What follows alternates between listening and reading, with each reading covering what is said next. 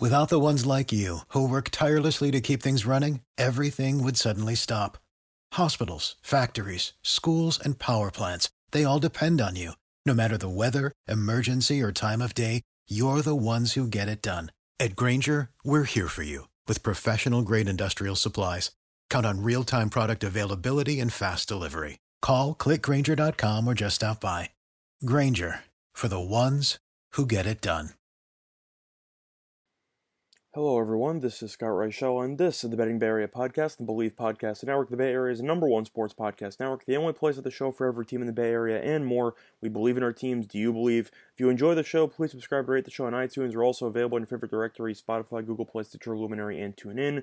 You can find us at Believe.com and at Believe Podcasts on Twitter. And if you want to find me personally, you can find me at Reichel Radio on Twitter.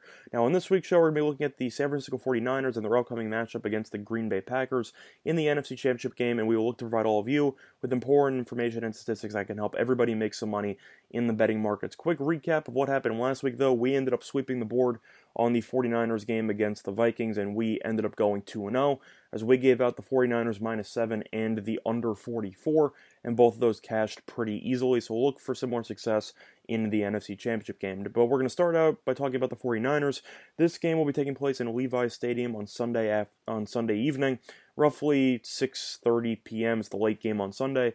49ers are currently a 7.5-point favorite. They opened up as a 7-point favorite, and the total has gone from 44.5 to 46.5, so you have seen some heavy steam on the over up to this point. Now, recapping what happened with San Francisco last week, they beat Minnesota at home by the score of 27-10. Jimmy Garoppolo really didn't play that well. He ended up winning his first playoff game despite going 11 for 19 for 131 passing yards with 1 passing touchdown and 1 interception. He looked pretty hit or miss after the opening drive. He led San Francisco to a touchdown, and then after that, he threw an interception right before half to Kendricks, which can't happen moving forward. But the entire second half, the 49ers realized that they could just run the ball down Minnesota's throats, and that is exactly what happened. So Garoppolo barely attempted a pass in the second half.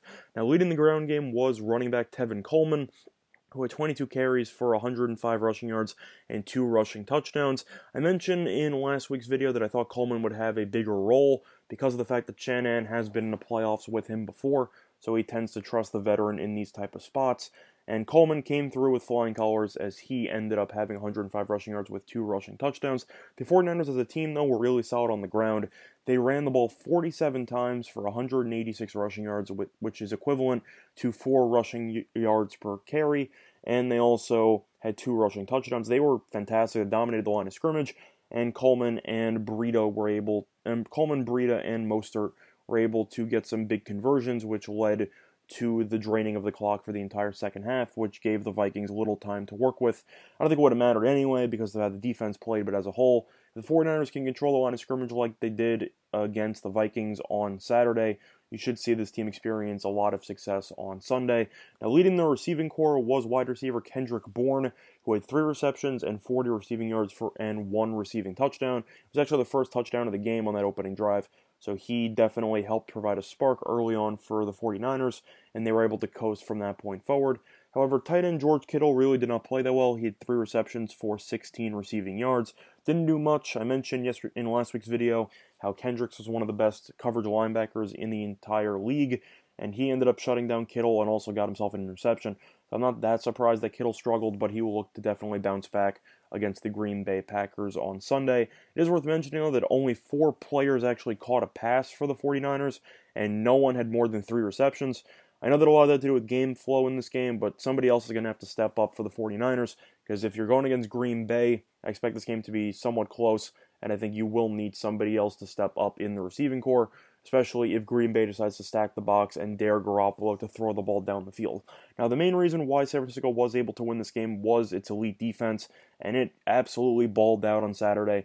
Defense had 6 sacks, forced 2 turnovers, and held Minnesota to just 147 total yards.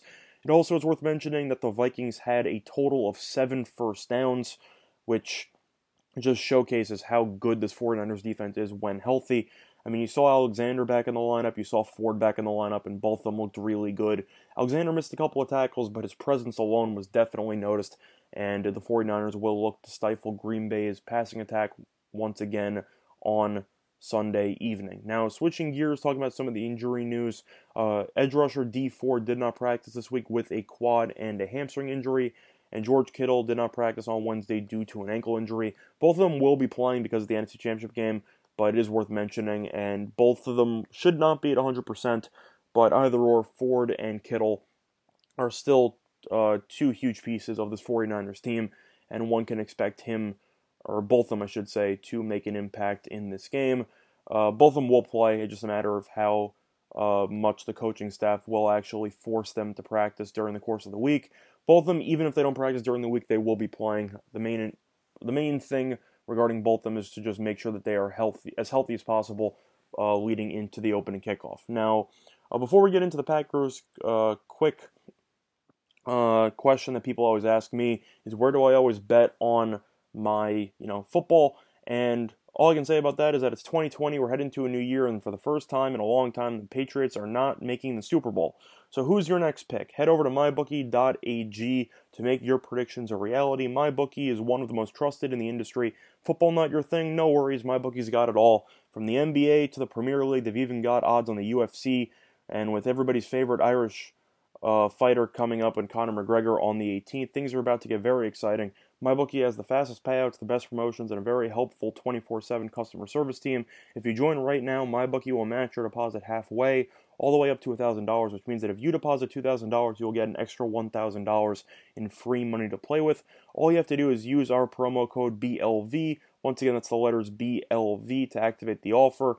Bet, win, get paid. Now, talking about the Green Bay Packers, they also looked pretty good last week, as they were able to beat the Seattle Seahawks at home by the score of 28-23. Aaron Rodgers ended up completing 16 of his 27 passes for 243 passing yards, with 2 passing touchdowns and 0 interceptions. Running back Aaron Jones had 21 carries for 61 rushing yards, which was not very efficient, but he was able to get into the end zone twice. Arguably 1.5, because I'm not really sure if he got in on one of them, but they called it a touchdown and it stood. So he ended up having 2 rushing touchdowns, and the main reason why the Packers were able to win was wide receiver Davante Adams, who absolutely torched Seattle secondary for 8 receptions and 160 yards, along with 2 receiving touchdowns. Now, Adams will have a much more difficult task on Sunday. Instead of going up against the banged-up Seattle secondary, he now has to face Richard Sherman, who was able to get an interception, and he was also able to shut down Thielen and whoever he was guarding that particular day. Sherman's still one of the best corners in the league, and now he has his hands full against one of the best receivers in the league. It should be a really solid matchup. Now, Green Bay's defense was also really good. For at least the first half. They kind of fell apart a little bit in the second half. But Green Bay's defense ended up sacking Russell Wilson 5 times, and they forced Seattle to go just 3 for 9 on third down conversions.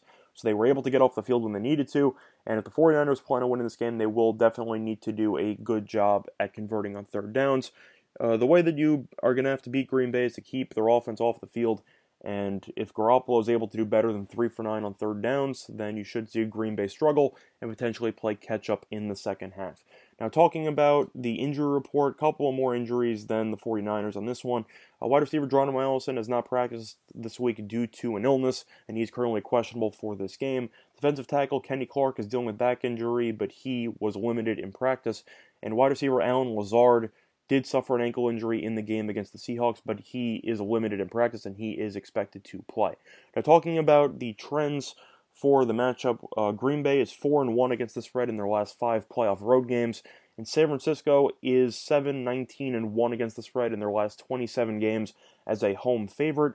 My prediction for this game, I think the 49ers will win, but I think this game will be a lot closer than the absolute debacle that happened earlier this season, in which San Francisco was able to win at home by the score of 37-8.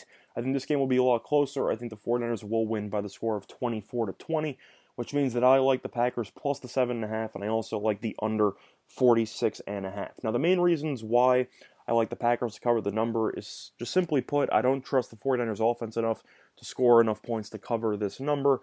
Garoppolo, even though the team was able to run the ball really well against Minnesota, Garoppolo really didn't look good in his first playoff game, going 11 for 19. They were really bad interception. He looked a little bit lost in the pocket a couple of times. You had the miracle conversion to Bourne on that third down earlier in the game. Garoppolo just didn't look comfortable in the pocket, and Green Bay is really good at getting after the passer. So I personally think Garoppolo will struggle a bit. I think that the running game will be stifled a bit more than what Minnesota did, because Green Bay will probably stack the box and force Garoppolo to throw. Kittle's also not 100%, so you have to wonder how effective he will be. I still think he'll play well, but that is definitely something to keep in mind. Now, Green Bay's MO this season has been to win and to win ugly. This team tends to play games really close. They don't really look impressive. They don't play a full 60-minute game pretty much ever. But at the same point, this team has played well lately as it has won 6 straight. And each of those games, or I should say, let me actually look at this really quickly. 4 of the last 5 games have been decided by single digits, and I think this game will be really close. I think the 49ers should be able to win the game at home due to the very strong home field advantage that it has. But at the end of the day, I think 7.5 points is too many to give Aaron Rodgers. I think this game will be close. I think Rodgers will have a chance to potentially win the game. But I think the 49ers will make enough plays defensively, and they will get after Rodgers once again in this matchup. And I think that you should see the 49ers advance to the Super Bowl. But I still like the under 46.5 because I think both defenses will play well. And I like the Packers plus 7.5. I think this game should be decided within 1 touchdown. Now, once again, though, if you want more information about the 49ers exclusively, Believe has you covered. Check out the Believe in 49ers podcast hosted by Rashawn Haylock alongside 13-year NFL veteran Eric Davis.